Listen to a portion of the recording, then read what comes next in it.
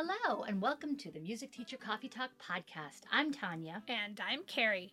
We are both elementary music teachers who love to talk shop, preferably over a steaming cup of coffee or perhaps an iced coffee. Yeah. This is episode number 41. Today we're kicking off our summer book club and discussing the first 4 chapters from Teaching for Musical Understanding by Jackie Wiggins.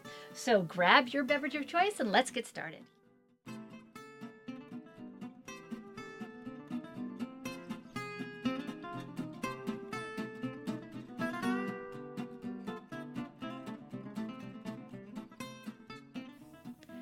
So now it's time for our highs and lows. Not of our school week. Not of our school week, Because but it's of our, summer. just regular old being alive week. Being alive week and enjoying summer. Yes. So Tanya, what you got? Well, we've been out of school for, 2 weeks? Something Is like that that. it? Gosh, it feels longer. It does. But that's good. So my family and I, we took a little road trip to Yeah. California, and we spent a few days in LA with some family, and we went to Catalina Island, and then we went to the Sequoia National Park. And anyway, so I'm going to say my high, which is literally a high, Oh. but kind of a low.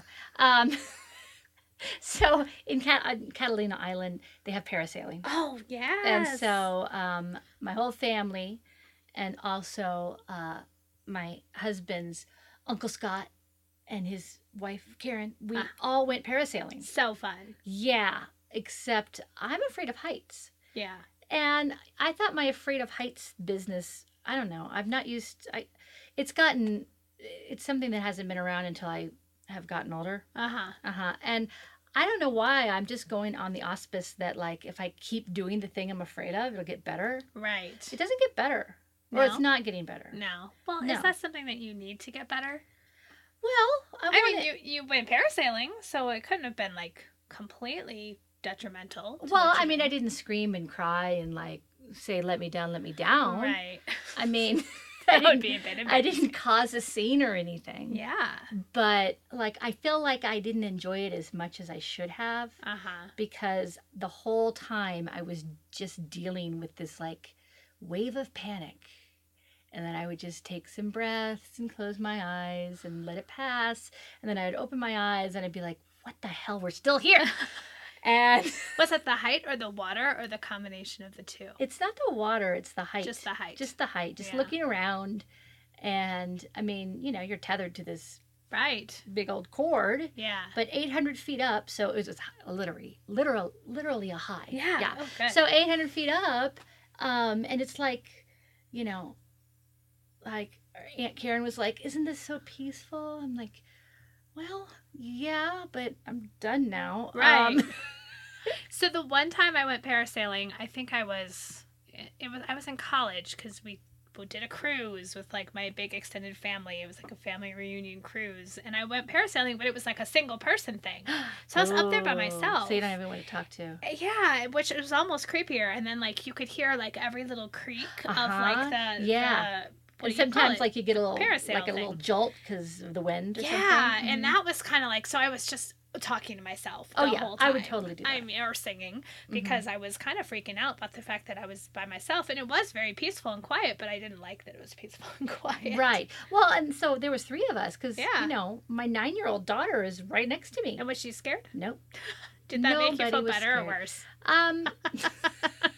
Well, I don't want her to be scared. Right. But, like, everybody loved it. Nobody was scared. Yeah. Nobody had any kind of, like, anxious feelings, except for me. Okay. But, I don't know. I want to enjoy these things. They're, Right. like, awesome and you should enjoy. And I just feel like I didn't get all the enjoyment out of it I should have. I thought this was a high. It was. It was high. Oh, you said it was We a were high that's super maybe a high. low. But no, it was good. But, don't you wish that knowing about a phobia would just make it go away? Yeah, I hear Or ya. that you could rationalize it away? Because, like, we were up there and Karen was like, we've got life vests. Even if we were to fall, we'd land in the water. It's not about, like, it's not rational. Right. It's not like I can go, oh, well, everything, even the worst case scenario, everything would be okay. It's not about that. I think it's a normal human reaction, though. Is it? I mean, well, yeah. I mean, think about, like, what we're wired to do. Like, we're wired to survive, right? And so, like, you're doing something that your body's like, wait a minute now. This is not something I want to be doing. So I think it's normal. Like, people enjoy it for, like, the adrenaline piece, but also, like, the view and all that kind of stuff. But I think the fear of whatever you're like, the visceral fear is But normal. it wasn't like I was thinking, oh my gosh, I'm going to plummet. I wasn't thinking like literal thoughts about dying. No, but I'm saying it's your body's reaction. But I just had, waves of panic. Yeah. That would subside and then come back. Right. So this is the problem. I just wish that I could have the initial wave of panic and like breathe my way through it, and then everything's okay. Right. But it keeps coming back. But you're happy you did it. No, I'm happy. In And I would do it again. Cool. But anyway, so that was my high, literal high. My high-low. Well, that's funny because that's kind of related to what I'm going to talk about. Tell us. So, my family decided to get season passes to Elitch Gardens. Oh, did you do the big accelerator thing? Our local place. What's the big accelerator thing? It's a height thing. Okay. Well, so no, let's talk baby steps. So, like, first of all, like, I've gone a couple times already because we're gonna make use of these season passes.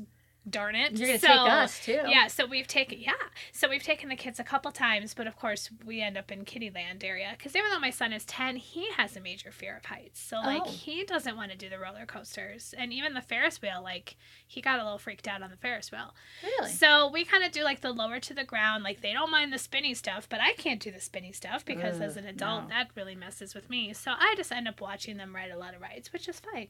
But last night, my husband and I had a date night, and we went to Elitch's. And we said, well, since we're here on our own, we need to ride roller coasters. Yeah. And my husband's really big into roller coasters. All right. And I'm kind of medium-ish about it. But then, like, it occurred to me, like, I haven't ridden a roller coaster, like, that goes upside down in years. I mean, probably not 15 years, maybe. It can be fun. It can, but I was really freaking out. But anyways, so yes, I ended up riding all the roller coasters. But no, I didn't do those, like, boomerangy things. I mean, first of all, they cost extra money. Which you do, like, the Tower of Doom? And I won't do the tower. No, I won't do, like, the drop. Like, the giant drop kind of ride. No, I don't do those. Because I like the moving forward, and I like the upside down and the loop-de-loops. But just something that goes straight up and then drops down. Yeah. So anyways, that was my high, literal high, was that I rode roller coasters. All right. And it kind of went through that same, like, fear thing where I was like... But the way I talked myself into it was that I've done this before and I didn't die, so surely it must be fine. And I used to enjoy roller coasters, so I'll probably enjoy them again. Yeah. And overall, I did enjoy my time. All right. So, yeah, I mean, that high just kind of goes with the general high note of just enjoying summer with my family right now. And you don't have to get to bed at a certain time. We're going to Elitch's a lot and going to the lake by our house and just... My goal with this summer was to be outside as much as possible. And I feel like we're achieving that so far. Nice. So I'm feeling good.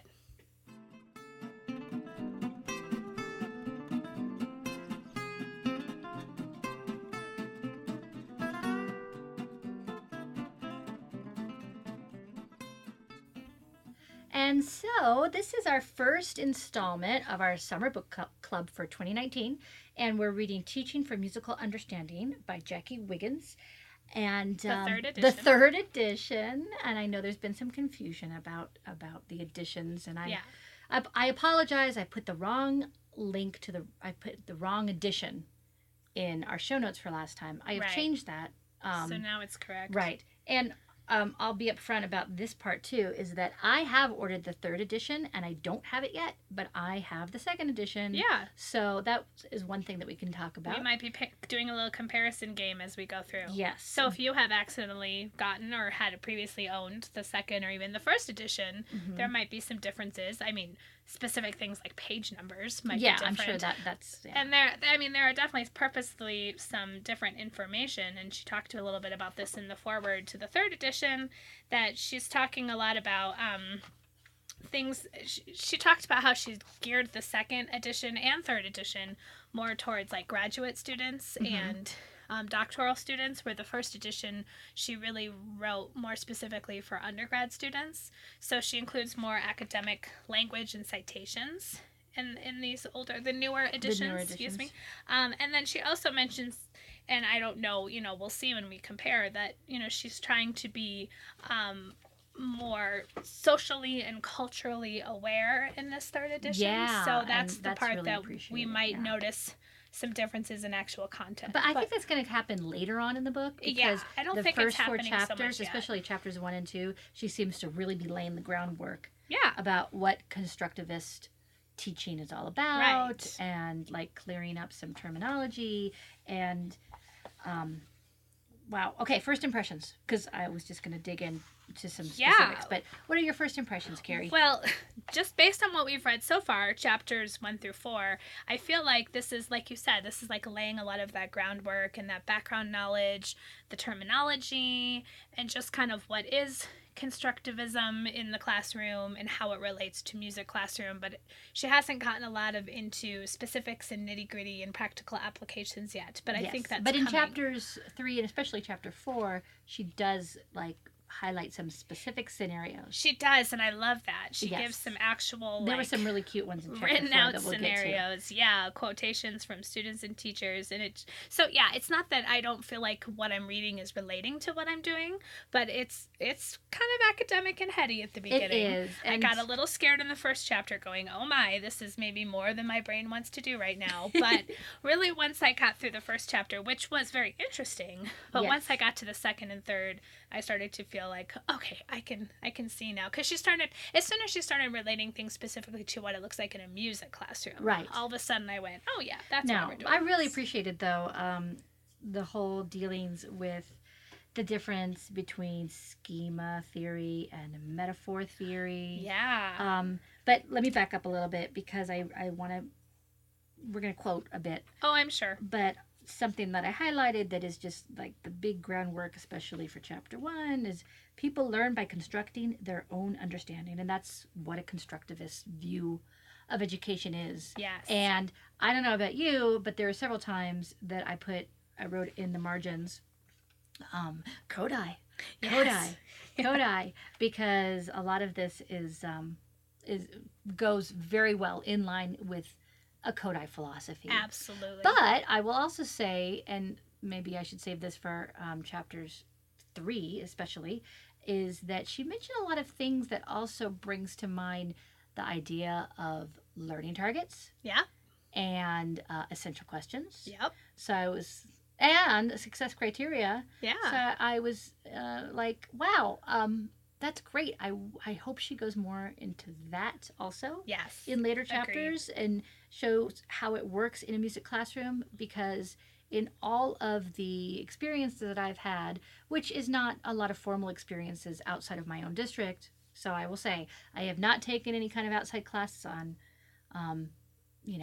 learning targets, success criteria, any of these things, but the brief trainings that I have had never deal with in a music classroom. Right. Right. So, I mean, and like, we're used to that. Right. But once again, it's like adapt it to your own situation, and then you get into that whole,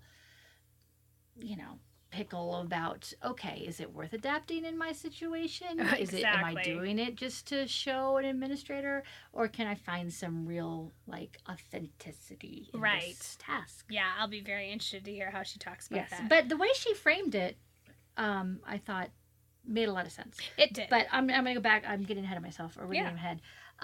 So chapter 1, and she's talking about learning and how we should understand schemas, and I thought that was really interesting when she talked about how we relate everything that we learn to past knowledge. Mm-hmm. And I could see, and I was going to ask you if there was anything in the first chapter when she's talking about schemas and how different people have different experiences, and they're going to bring those into a room. Does she talk about that in a cultural context at all in chapter 1? She does. Because she doesn't it doesn't happen in the second edition.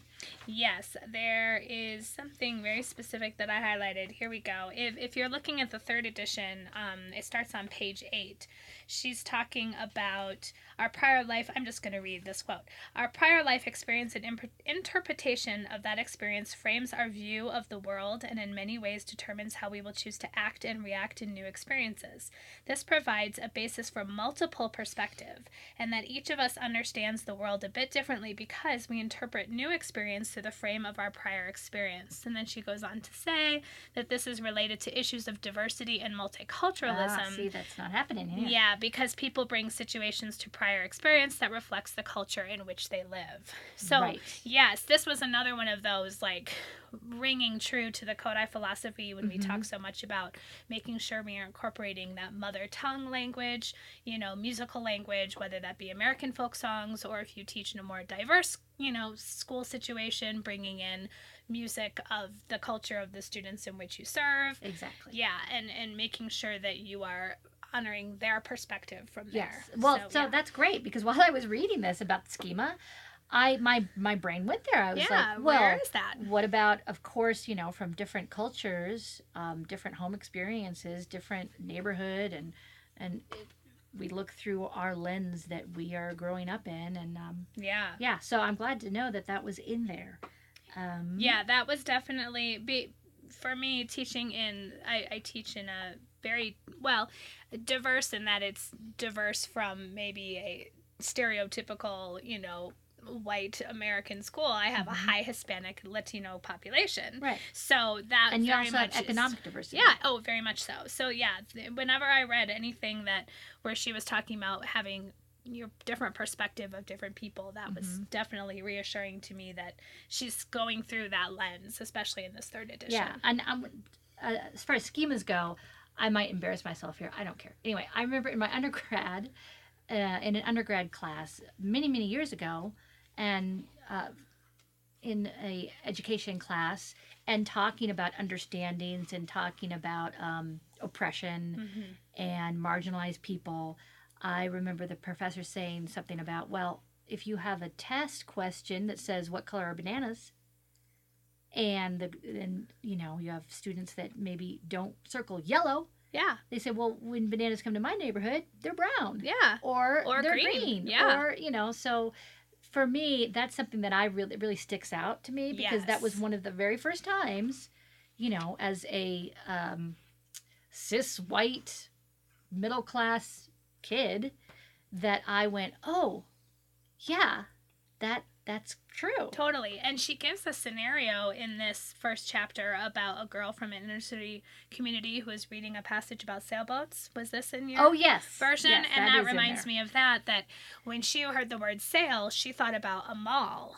And she thought about sails at the mall. And when she heard about splashing water, it made her think about the fountain in the mall. Right. So at the end of this, test that she was doing, this reading test, when she was asked to recall what she had read, even though she had read everything perfectly, I mean, as far as, being able to decode the words, she didn't have the understanding because she didn't have the context for the understanding. Right. So, yeah, it just all brings to mind, especially in this day and age, this is going to make me sound like old lady, but our kids are not coming into us. It doesn't matter what socioeconomic background. I'm going to say that I feel like our kids are coming to us with less and less musical background knowledge as the years go on. Or let me reframe it this way: very different musical background knowledge, where we don't have as many students. I don't feel like taking private piano lessons as used to be back in the day when everybody did that. It seems like now they're getting more dance instruction, or maybe if they're having any sort of private thing, it might be like early childhood music, or it might be like guitar. Right. So I feel like, as far as if we're thinking about things in the classical tradition of teaching music, our kids don't have as much familiarity with that style of music. Right. So, and I don't think it depends on the community for sure, but I think that I know in my 20-some years of teaching, I'm seeing kids coming from families where being musical was something that didn't happen in the family. Exactly. Yeah. Right? So being consumers of music probably, has happened. But, and I'm just speaking from, my little patch of world, students are less comfortable with Yeah. being musical in It's true. general. Well, yeah, singing lullabies to your children. I Right. mean, Did I you feel see like that article on yeah, Facebook these about articles keep coming that back said talking about how millennials are important not it is. singing lullabies to their Yes. kids? Yeah. And I think there's definitely, it's, you know, with this age of technology, it's easier just to press play. yes, and I don't And- know about that article specifically. I guess Yeah. it depends on where you look, because I'm sure there's lots of people listening right now who are Oh, like, yeah. hey, I sing to my kids. I sing to yeah, my kids. Totally. and it's important to remember, as far as the singing to the kids go, is that it doesn't matter. Well, it doesn't matter anyway, as far as your in tuneness. When you're singing to your children, they want to hear your voice Yeah. because it's you, It's the connection. not because of your vocal stylings. Right. Yeah. Right. But anyway, so back to chapter 1. So, I mean, yes, she's definitely talking about multiculturalism and diversity, That's which is awesome. good.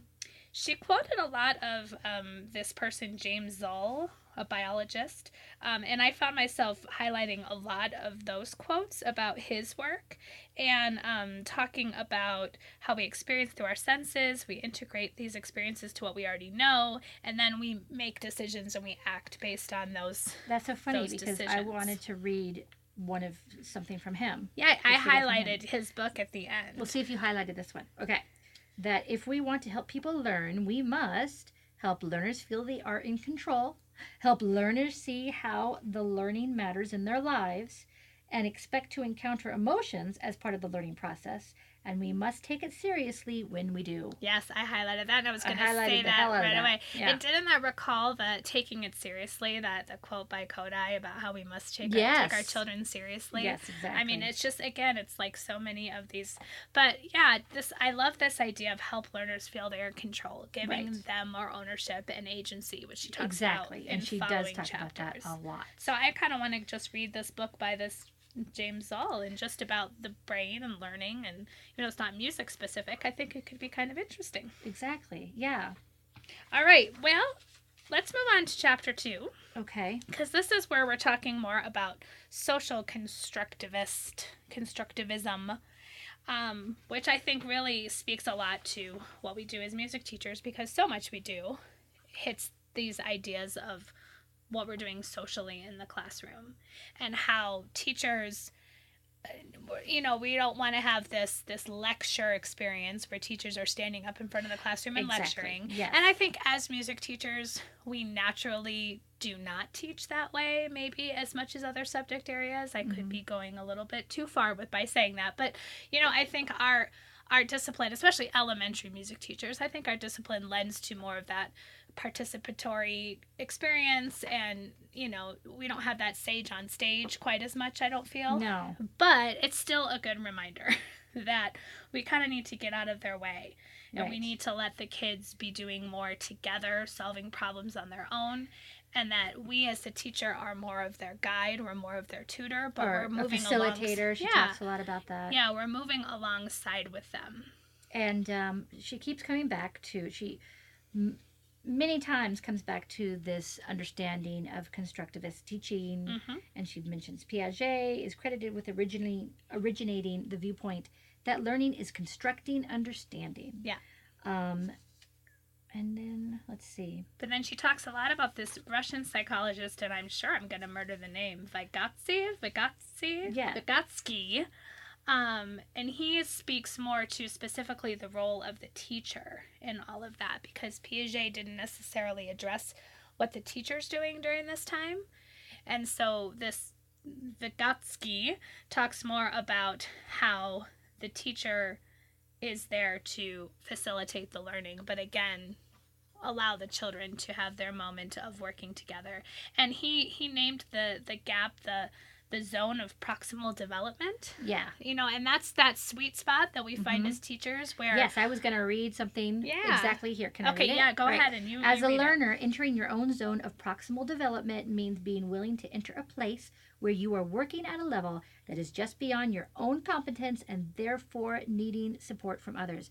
And my own schema here came into play because I was thinking about how for years and years and years I've heard, and I'm sure lots of musicians have heard, when you play in a group or sing in a group or whatever, you want to be in a group with people who are better than you. Right. Right? So that you are learning from them, and that's where you're going to get the most growth, right? Yeah. And I also thought about our friend Amy, who teaches level 2, Amy Mhm. Abbott, likes to talk about how you want, when you're teaching your own students, she's great, Amy's great with the metaphors. You want them to be like in the pool and the water is just under the nose. Right. So, we're not drowning, Yes. but we're not like head and shoulders above the water and looking around. Yeah, We're just like feeling that moment of just we need to feeling work. that, like I've got to, do whatever it takes to make sure I stay afloat. Yes. Yeah. So I thought about those things and how important that is, because if you're not feeling challenged, right? Exactly. It's But of course, where it gets extremely difficult, and this goes for any subject matter at any age, is this idea of differentiation. Because she then goes on to say that teachers need to recognize that a classroom is full of learners all operating within their own zones of proximal.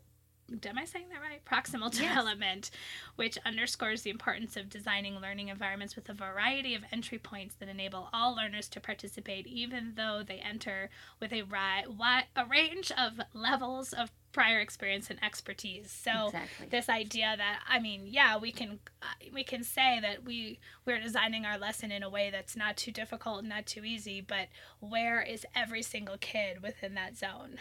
Right. Because for many of them, it might be too easy, and for many of them, it might be too difficult. Now, so what are we doing as teachers to differentiate?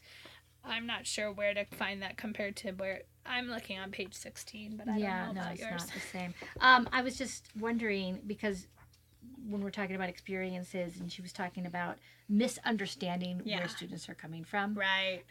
Did she give you the example? I don't know if it's in this chapter, of having a conversation about jazz in the classroom. Yes, yeah. And thinking she talks about it later, but that yeah, a it student relates to this. understands what's going on, and then later in listening to the recording of what happened in the classroom, she was like, "Oh, she has experiences with jazz dance, right? And that's what where she's coming from, mm-hmm. which is much different than jazz music, right? And so, no, she doesn't really understand, It appeared as though she understood the conversation, but her brain was elsewhere. Right. And then, of course, this then leads to the idea of scaffolding, which she talks a lot about, which is something that, again, it can be so overwhelming and challenging. I think especially for music teachers, elementary music teachers, if we're seeing 300, 400, 500 plus students, to be able to scaffold for all of our students and know where all of our students are at all the time, it's a little bit daunting. Yeah. And there's definitely things that we can do, and I'm hoping that she can, again, give more concrete examples later on. The idea of scaffolding it's so extremely important, and it's one of those things that I'm amazed how long it took me in my career for me to really not just understand, but be able to do. And I'm not a master at it, right? But it's something that I am a lot more conscientious of now.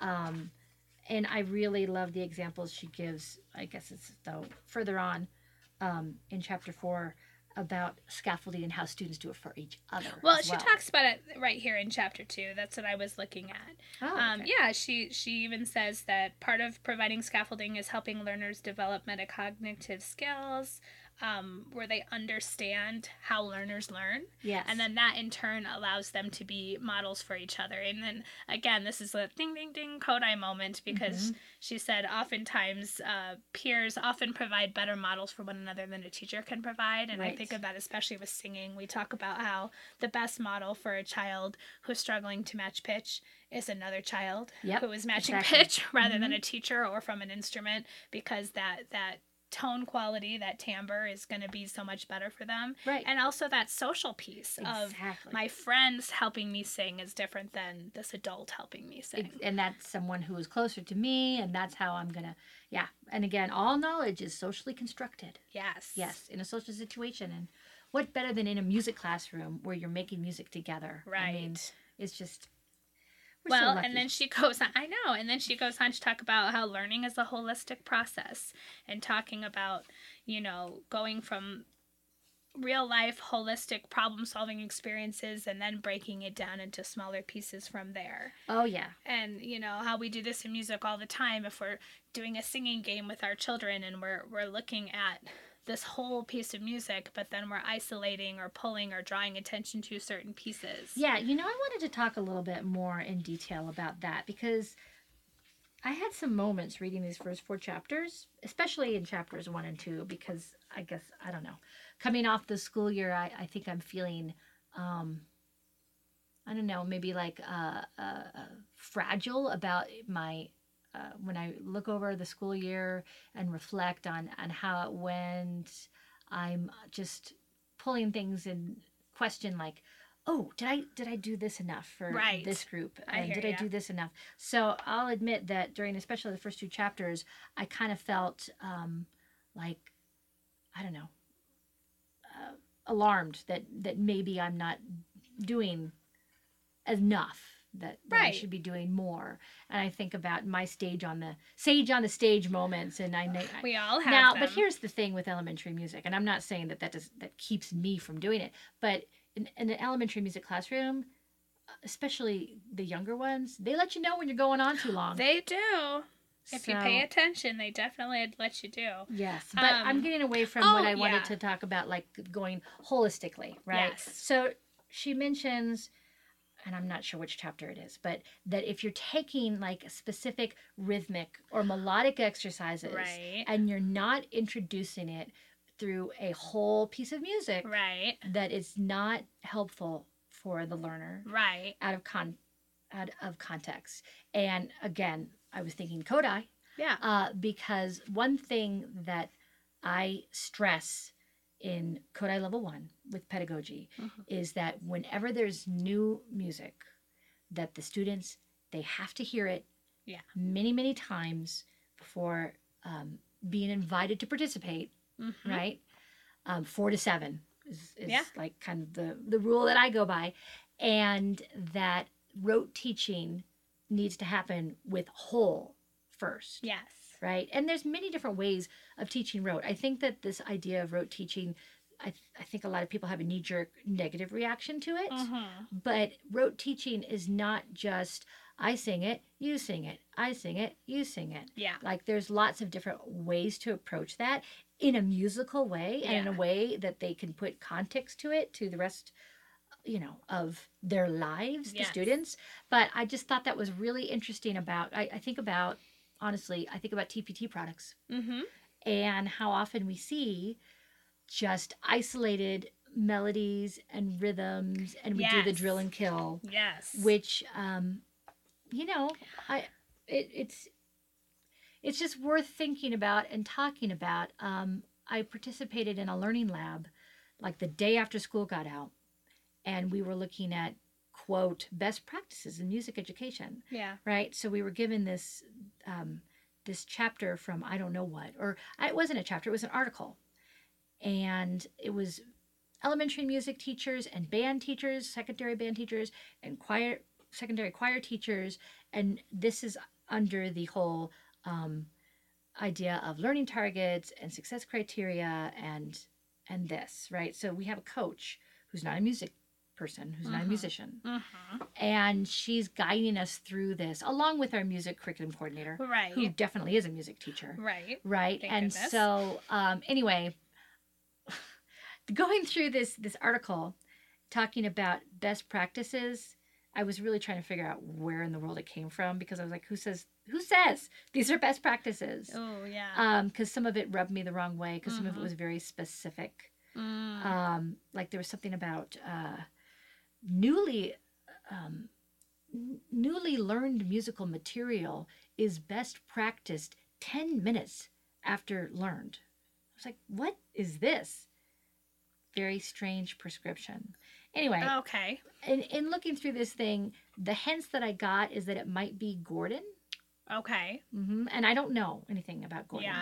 I thought it was Don't odd enough that to speak to that. yeah, I thought it was odd that we music teachers were being given by non-music people an article saying, okay, and here you go, and here's best practices. That to me sounds like something you would hear in a secondary situation, like a instrumental, especially. Like, okay, here's the new piece of music. We're gonna play through it so you get an idea of what it's gonna sound like. Sight read it. Okay, now we're gonna practice just this little snippet of it because it's fresh in your mind. I don't know. Well, and so this is why I know I've meandered, but this is bringing me back full circle to one of the things that this article on quote best practices said is that lots and lots and lots and lots of repetition, which I don't argue against because I'm thinking about individual practicing and sitting at the piano, and coming up with different ways to drill something and practice it. Yeah. So that didn't during this learning lab thing, that didn't throw me. But now that as I read this and I'm thinking about,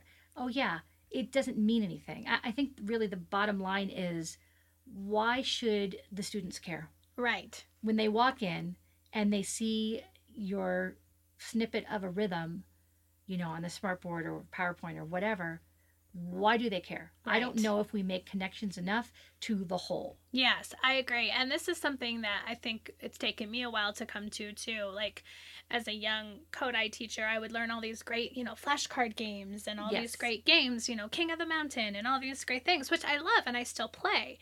But what I didn't do is I didn't make those intentional connections of how those games then related us to reading and writing and participating in the whole, whether it's, and the whole doesn't have to be a Beethoven symphony. The whole can be a folk song. 8-measure, exactly. A 4-measure. So something that I've tried to make sure that I'm, always doing is connecting whatever that game is to the song we just sang or the song we're about to sing. Yeah. So we take, a snippet of bow, wow, wow, mi, re, do, and then we are now reading flashcards that use mi, re, do, because then we're relating it back to bow, wow, wow. And what was that part of bow, wow, wow? Oh yeah, bow, wow, wow. Do you mi, re, do, bow, wow, wow to be good?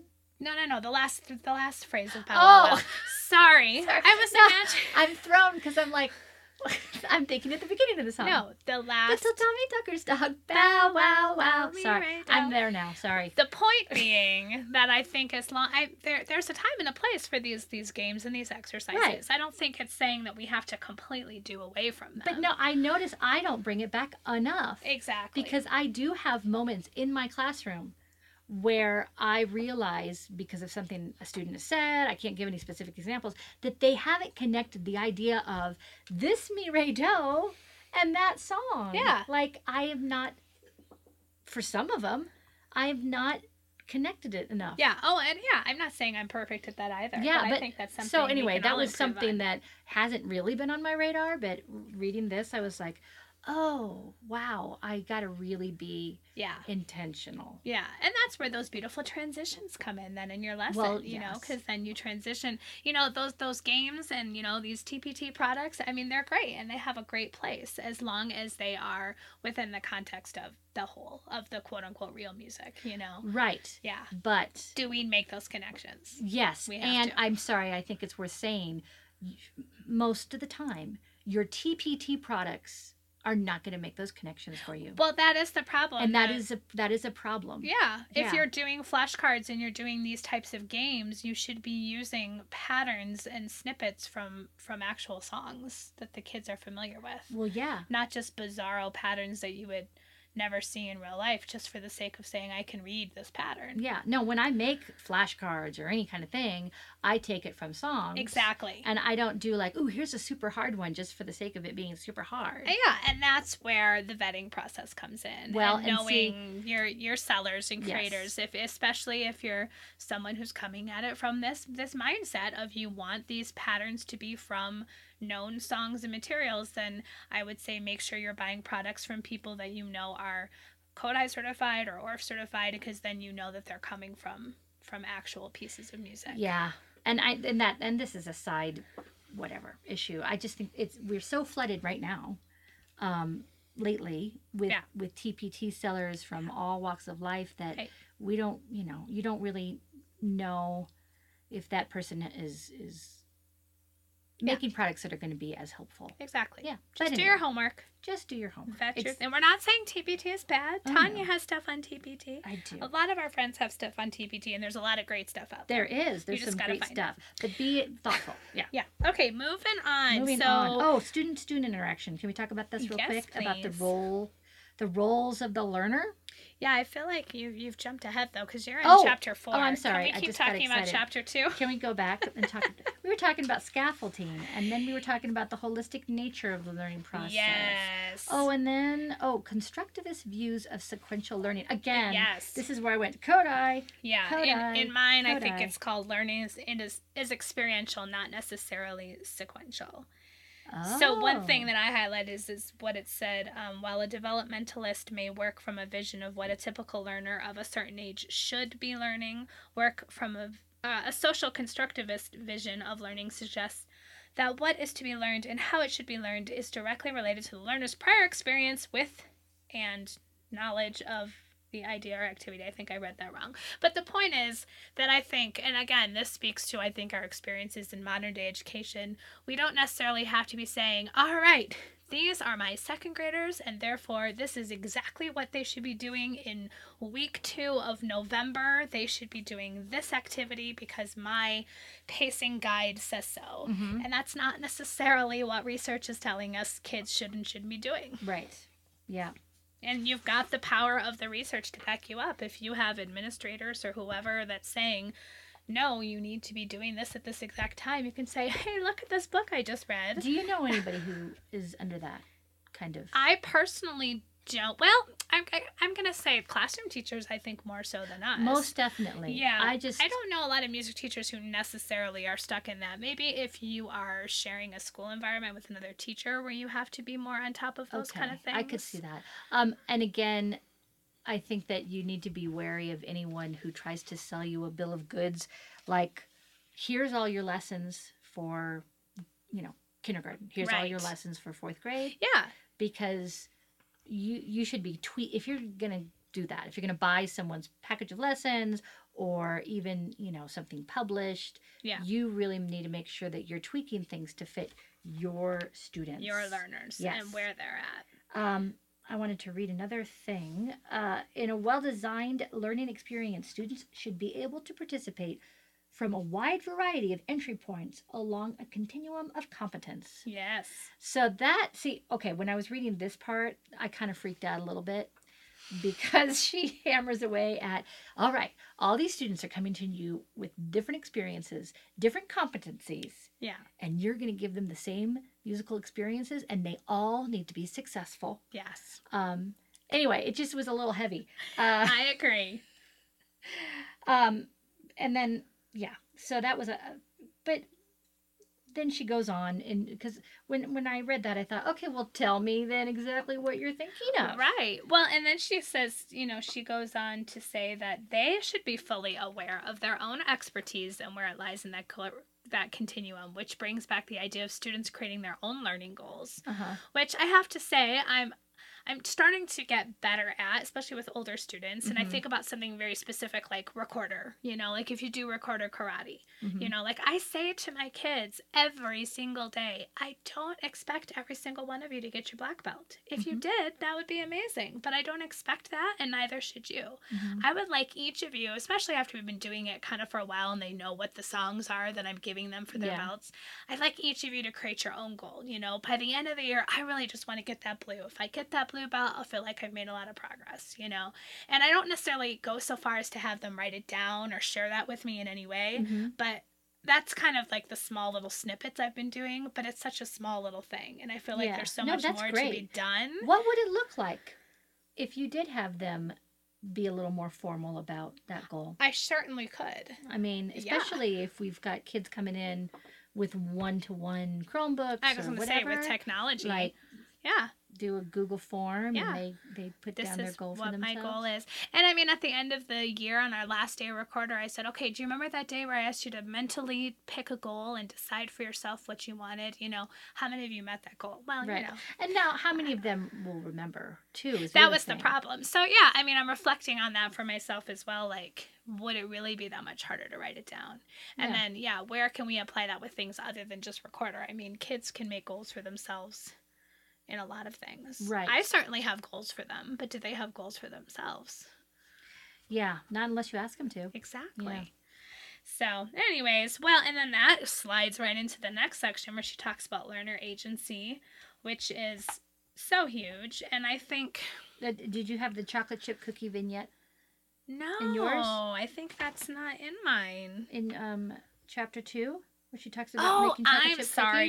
cookies? Yes. Okay. Where she Yes. talks about Where did- with her kids making chocolate chip cookies, and when they were very young, then they got to do the dumping in Yes. of the chocolate chips. I'm sorry, I missed And it. then, Yes. like, after a few more times, then they get to crack the eggs. Yes. And it's this whole idea of, you know, being a facilitator. And Well, and the whole time to the child, they were baking cookies. Right. Whether it was they were just dumping in chocolate chips or doing everything from beginning to end. No, but they had the ownership of, They- I helped bake these cookies. That even I helped. I baked cookies. Yes, I you're mean, right. I think that was one of the most important, you know, aha moments she had when her daughter told her that. And yeah, making sure that the kids feel like this is their musical experience. This is their music classroom. Right. And there are ways that I feel like I could be much better about that. And I will say that I think Kodai teachers especially, because we do so much of, you know, when I think about what a traditional Kodai lesson looks like with singing games, and then yeah, maybe there's some practice experience using manipulatives, but it's so much teacher led. And Yes, I want it to is. give my But students more it opportunity. doesn't have to be It doesn't have teacher-led. to be. And the whole idea, especially when you're talking about the play Yeah. part, which she doesn't mention, and maybe that will come up, but Yeah. the idea of music as play. Right. When in our classrooms, in a Kodai classroom, when we set those up, we're setting it up and we're facilitating it. Yeah. So one of the biggest mistakes I think some elementary music teachers make is being there, singing along, Yes. being a participant. I mean, sure, if you're playing something where you need partners and you have an odd number, then of course you're going to step in and you're going to be somebody's partner. Right. But most of the time, as soon as they've got the game, they've got the song, you're stepping out and you're letting the play happen with just them. Right. Um, And I think that part, if I'm talking about my personal experience, I'm okay with. It's the musical choice part is where I think that I get a little bit hung up. So here's the quote that I'm specifically, when I had my aha moment of reading going, do I do enough of this? It says the real red flag, quote unquote red flag, is when learners spend more time doing what the teacher directs them to do than they do interacting directly with music through engaging in musical thinking. I don't have that. I'm sure I would have highlighted that. I do not have that. I mean, this is the moment where I go, how much. Yeah, they're playing the singing game and they're doing it independently of me. But I told them to play that singing game. I taught them that singing game. Well, okay, but let's be practical.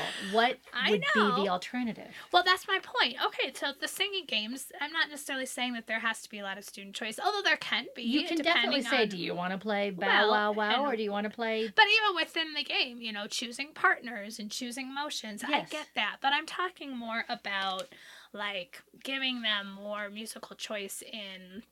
I mean, I honestly will say that I feel like maybe ORF-inspired teachers have a little bit of a leg up in this kind of thing. When we think about the amount of improvisation that's going on at the barred instruments things like that, I don't feel like I give my students enough of those experiences. Yes. And I want to give them more. Yeah. So that's my reflection. All right. I understand about that. I totally yeah, understand making that. more of the musical decisions of actually what music they are singing and playing.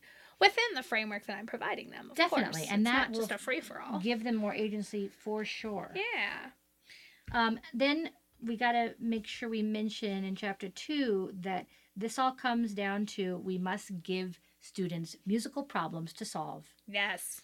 In a group setting. Right. Or individual setting. in order for them to learn. And this is something that I struggled with. So last year, right before the school year, I took a course through the district in problem-based learning. Uh-huh. And I will admit that when I first heard, oh, we're going to do PBL, I thought it was project-based learning. And I thought, oh, that's surely something I can apply to the music room. It wasn't, because PBL is project-based learning. PBL is project-based learning, but it also can be problem-based learning, which really takes it a step farther when it comes to the difference being that the problem really should be something that is real life, real world, outside the music class. So a lot of the examples they were giving were like environmental things, political things, social things. And so when we were tasked at the end of this course to start coming up with our own PBL as in problem-based learning project, I had a hard time being like, well, what's the problem?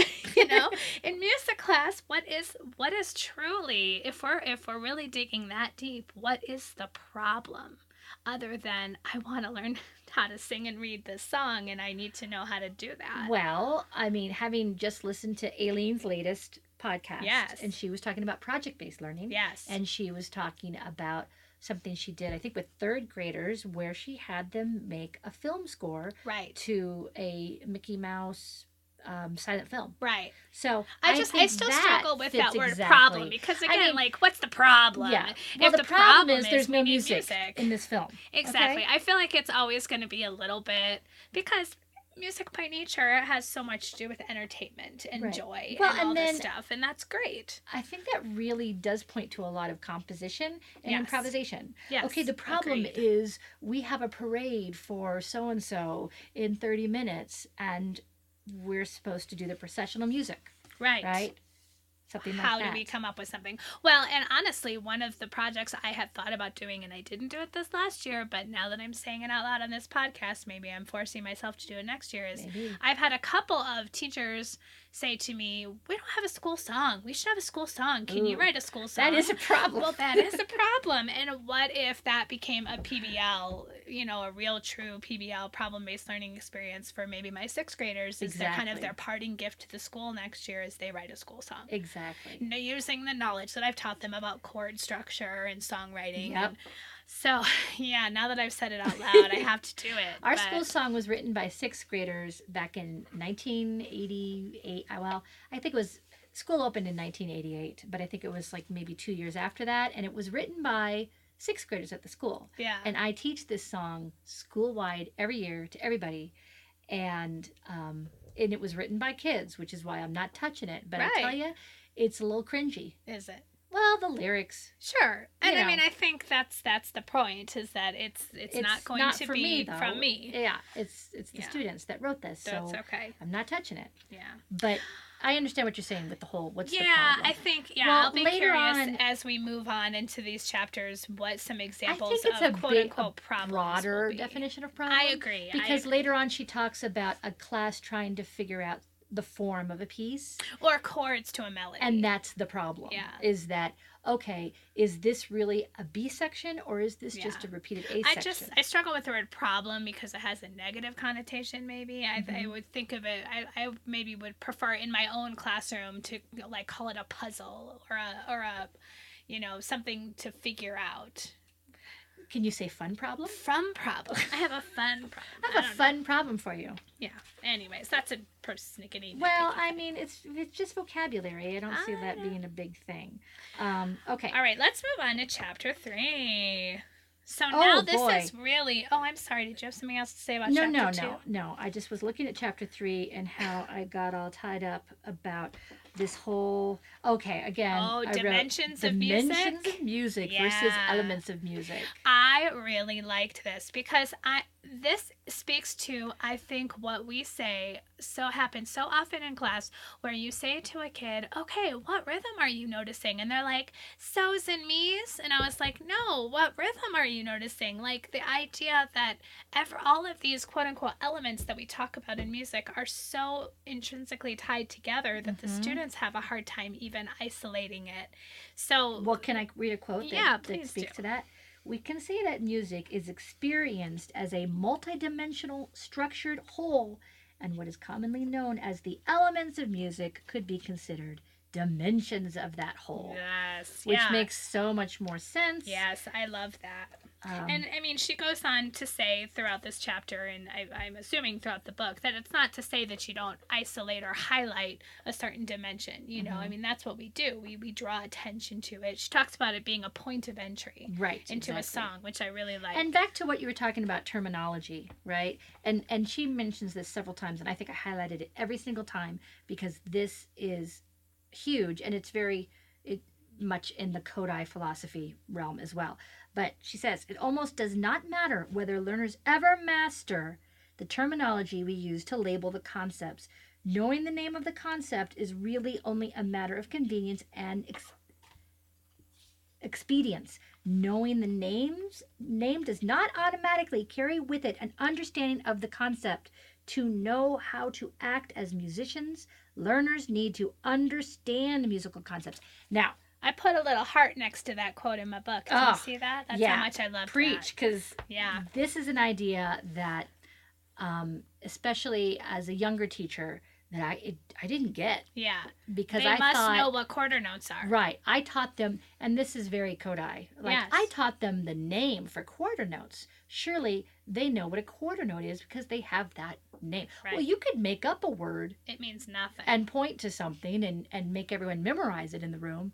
But it doesn't mean they know anything. And I also remember, and this was a while ago, reading, I think it was on Facebook, and I mean, but still, many years ago, so yeah, I don't think that person's listening right now. But someone had said something about my kindergartners know the lines and spaces of bass clef.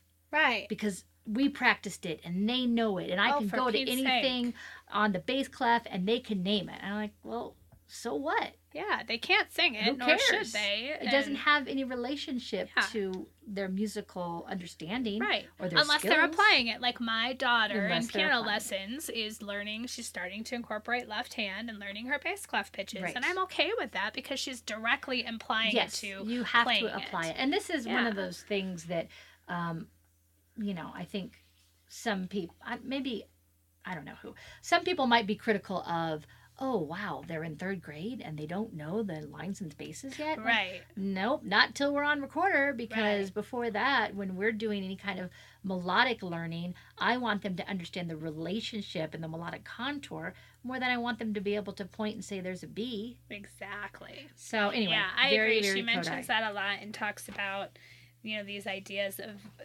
I like this quote. Since the concept of music is so abstract, to teach it, we need to make its qualities more accessible and evident to learners. Exactly. And that's what we do, I think, as Kodai teachers. We give them just what they need, and we give it to them in a playful, child-friendly, developmental way. Yep. Through rhythm syllables, through movable do solfege, through movement activities.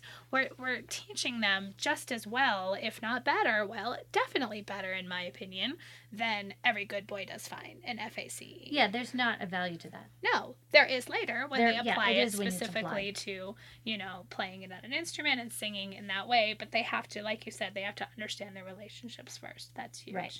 So yeah, this whole idea of the dimension thing, it affirmed what I've noticed as a teacher, but it just gave me so specifically in the book, when we're talking about elements or dimensions of music, she's just saying, instead of saying, here are the elements of music, pitch, rhythm, form, let's call them dimensions. Yeah. Yeah, just to be clear. But then we go into, where is it? The meta dimensions. Oh, yeah. Yeah. And this is where I started to feel that little bit of maybe that guilt trippy thing, because I think I live way too much in the dimensions of music, the melody, the rhythm. Yes. So let me read this just to make sure everyone's on board with what meta dimensions are. Thank you. All right. Style and genre are musical concepts, clearly dimensions of musical experience, and then they're included in this other picture because they are not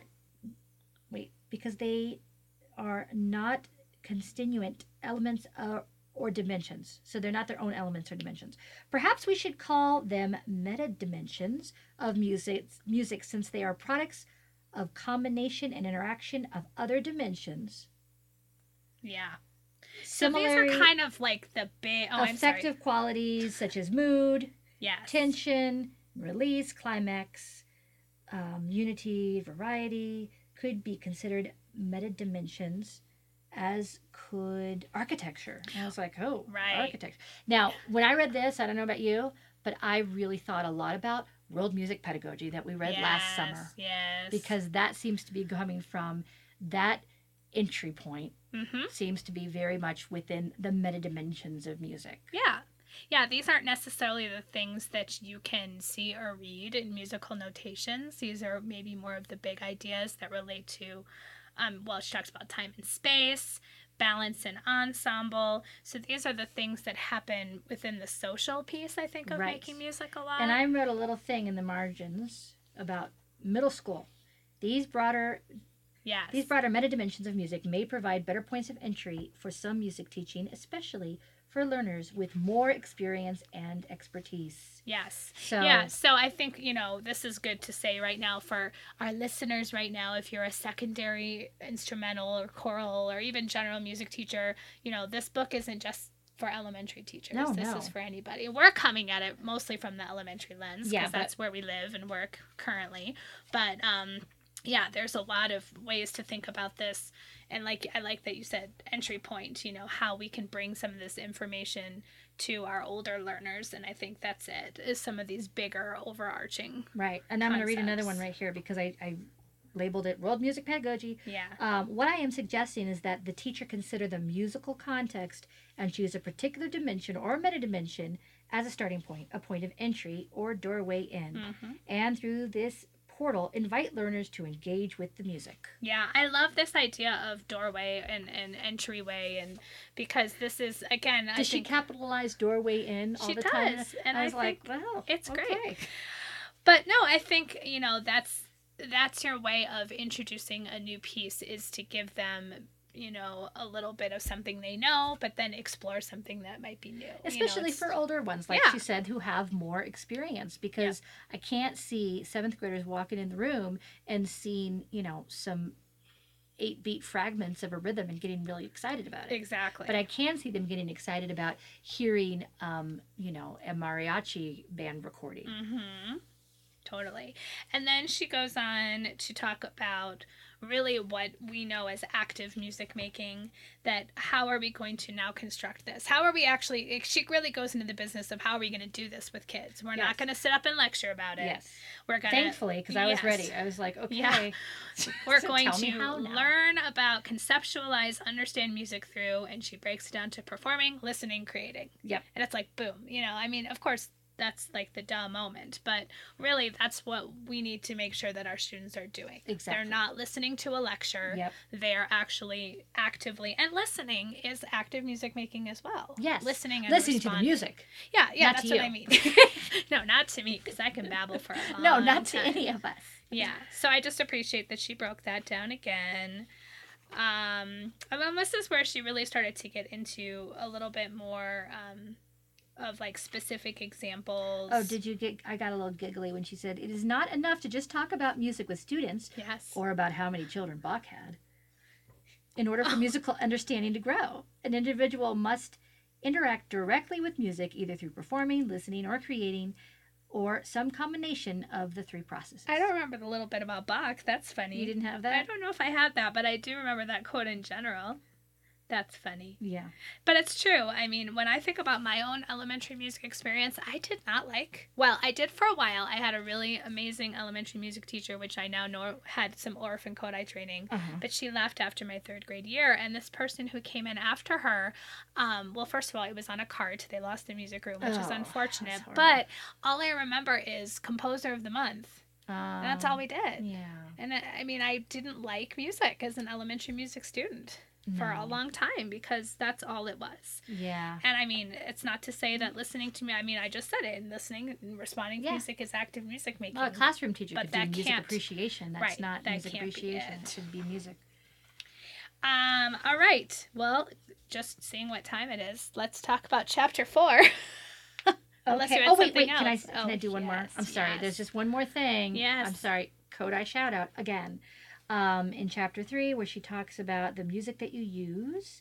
Music teachers need to use quality music literature in their Yes. teaching rather than musical exercises contrived to teach particular techniques or skills. Yes. I totally highlighted that as Mhm. well. Yep. Yep. Yeah, getting away from just exercises I would and like, real yeah.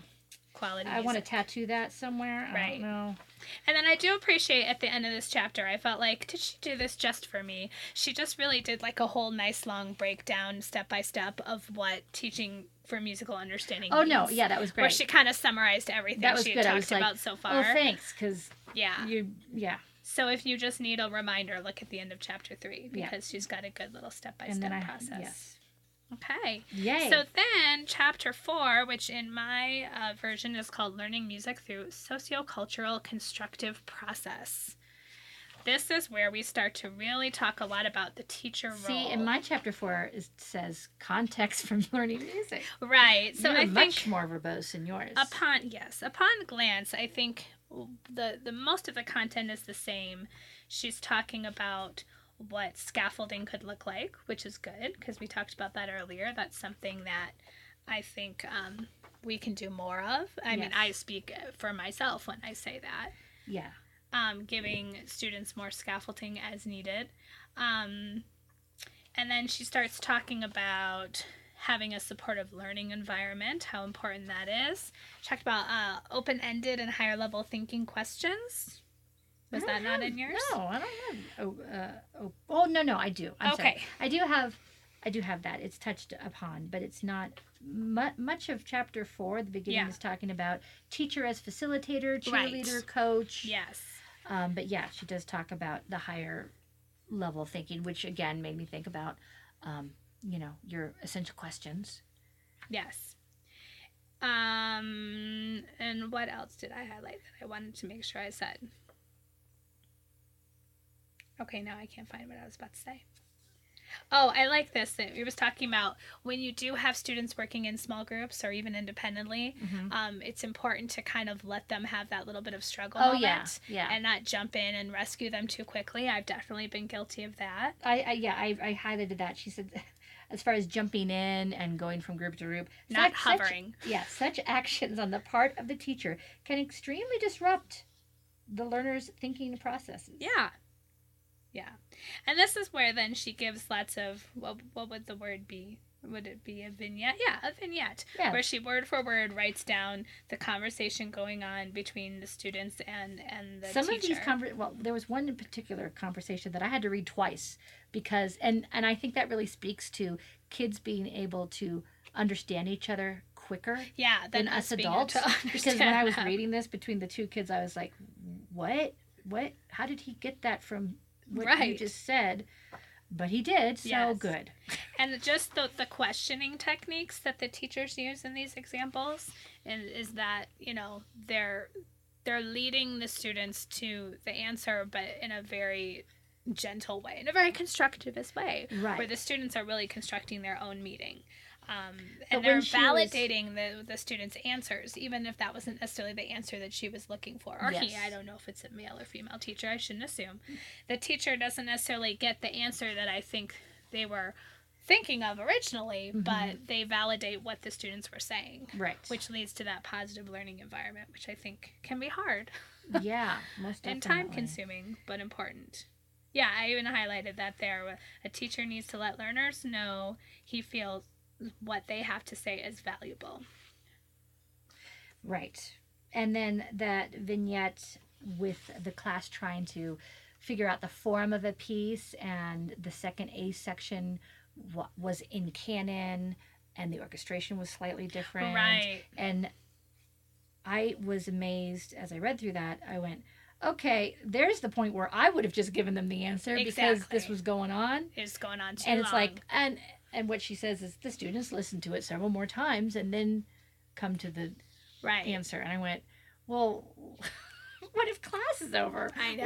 What if? And I was thinking that is a lot of patience, because I would get to a point where I'd be like, I'm just going to tell you now. It's a canon. It's a canon. Spoiler alert. But yeah, I agree. I had moments when I was reading some of those But I too, was like, where well, I that's went, good. as They a teacher, probably I don't that. know that I would be as good as this teacher about those things. But I guess that's why we're reading this book, Yeah, so we there can you get go. better ideas. And then, of course, she did talk more about learner roles and that peer-to-peer learning talk, which brings back the point which you've talked about in this podcast multiple times, giving students more of their student talk opportunities, like the Yes. turn and talk, elbow Yes. partners. I always feel like I can do more of that. I Well, think you know, that's something we all there's a can do more point, of. and I know I highlighted it, but I can't find it right now. But there's a point in here where she says every single lesson, every single, like, whether it's whole group instruction or small group or whatever, there should always be opportunities for kids to talk to each other Yeah, because they're going to do it anyway, and they need each other. They need that peer help.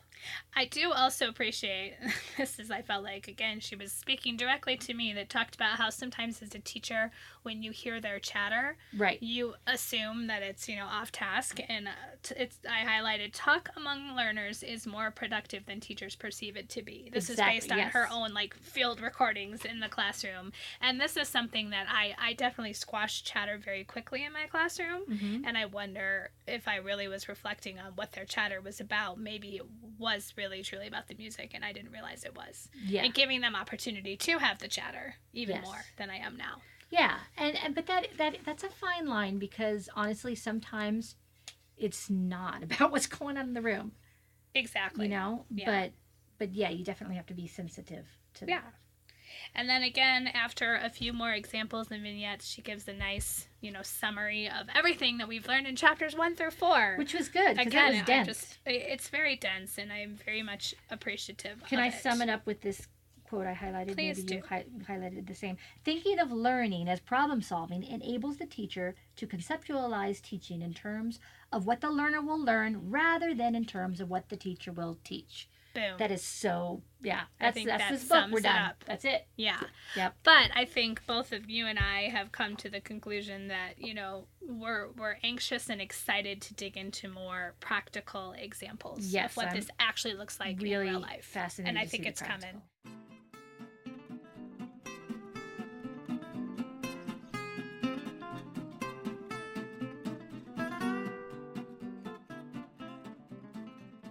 And now it's our coda section where Yes. we each recommend something personal or professional, although it's probably going to be personal because it's summer.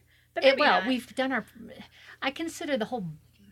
Yeah, we basis recommend this is- book. We recommend Teaching for Musical Understanding by Jackie Wiggins, Yes, third edition. Third edition. Yeah, We that would be our recommend it a lot. professional recommendation Yeah. because we're doing it. This is true. Uh-huh. So let's just stick with that.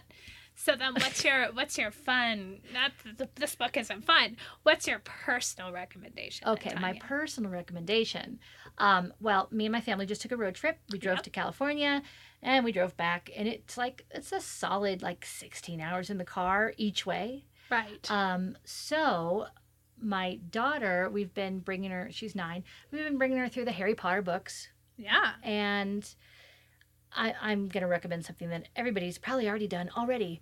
You really have to listen to Jim Dale read them in audiobook form because it's a good reminder, we've got them all on audiobook, and we've listened to most of them on audiobook. And then, so now that we're at the 7th one, I'm to the point with reading to her. If Jim Dale has recorded it, let's not bother with me because, she's 9. She's heard my voice. I Yeah. sang to her when she knows who I am. We get a And break from mom. we're bonded. So Jim Dale is just fantastic. Aw. So we listened to all of, I'm saying we hit the highway, we pressed play, chapter 1 for the 7th Harry Potter book. Wow. And we finished the 7th one in Arizona. So That's we still awesome. had to go through all of Utah. With nothing to do. Oh, well, then we listened to music because Oh. Well, that's my son okay, was too. like, how about music? I was like, I Oh, like yeah. music. Let's do that. Music's okay. So I would say my big recommendation would be Harry Potter, any of them, audiobooks, because Yeah. Jim Dale, he's just absolutely amazing in what he can do with his voice. Yeah. Yeah, and as far as music, if you're driving through Arizona or Utah, U2's The Joshua Tree is just a perfect like soundtrack for that kind of landscape. Oh, yeah. Yeah, it's awesome. Okay, cool. All right, so there you go. What about double. you? What have you been Well, enjoying? I have been reading for pleasure in addition to teaching for musical understanding. Yeah. I am reading What Alice Forgot by Leanne Moriarty, I think it is is how Moriarty, you pronounce it. And I've read other books by her. And This is the only one- book I've read by her. Oh, really? Yeah. I've read some of the others. I can't think of them off the top of my head because it's, summer brain. But this one just was literally on the shelf of the library, and I thought, okay, let me try that. And I'm really enjoying it. I feel like I've done this before where I recommend something before I finished it. That could be a bad But I've thing. read it, and it's really good. Yeah, Tanya affirms that I'm going to like it. So it's a good light summer read. It's a little, it kind of reminds, the reason I think I liked it is that it's kind of time travel-y. It is. And a lot of But her not really. books, I think, are like that, if I remember correctly. But I personally am relating to it very much. Not necessarily what's happening to the character, just the fact that she's 39 years old, she's about to be 40, that's how old I am. And she's kind of, I don't want to give away what's going on in the book too much, but a lot of it just has to do with, so far, reflecting on her own life and where she's at in life and the choices she's made. And it's just, being a mom and Yes. at that age, I Yes. feel like I'm relating personally to what she's talking about. And it's set in Australia. It is. So there's And if a you few listen to that things audiobook- is it with It's- an Australian Of course, accent? yeah, it's great. There's some words here and there that make me giggle because they're obviously, vocab that is not a part of our Yeah. American lexicon. But that's okay. It's a good book, and if you're It's just fun. looking for a light summer read, I'm enjoying it. Awesome.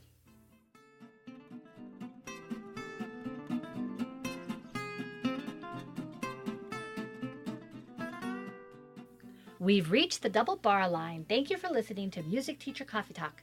Show notes can be found at Teaching Music, Tanya's Kodai Aspiring blog. Connect with us on Facebook or Instagram. Just look for Music Teacher Coffee Talk. If you enjoyed this show, please consider subscribing, rating, and leaving us a review on iTunes to help others find this podcast. In our next episode, we will be talking about chapters 5, 6, and 7 of Teaching for Musical Understanding by Jackie Wiggins, the 3rd edition. Yes. So until next time, this is Carrie. And this is Tanya wishing you happy musicking.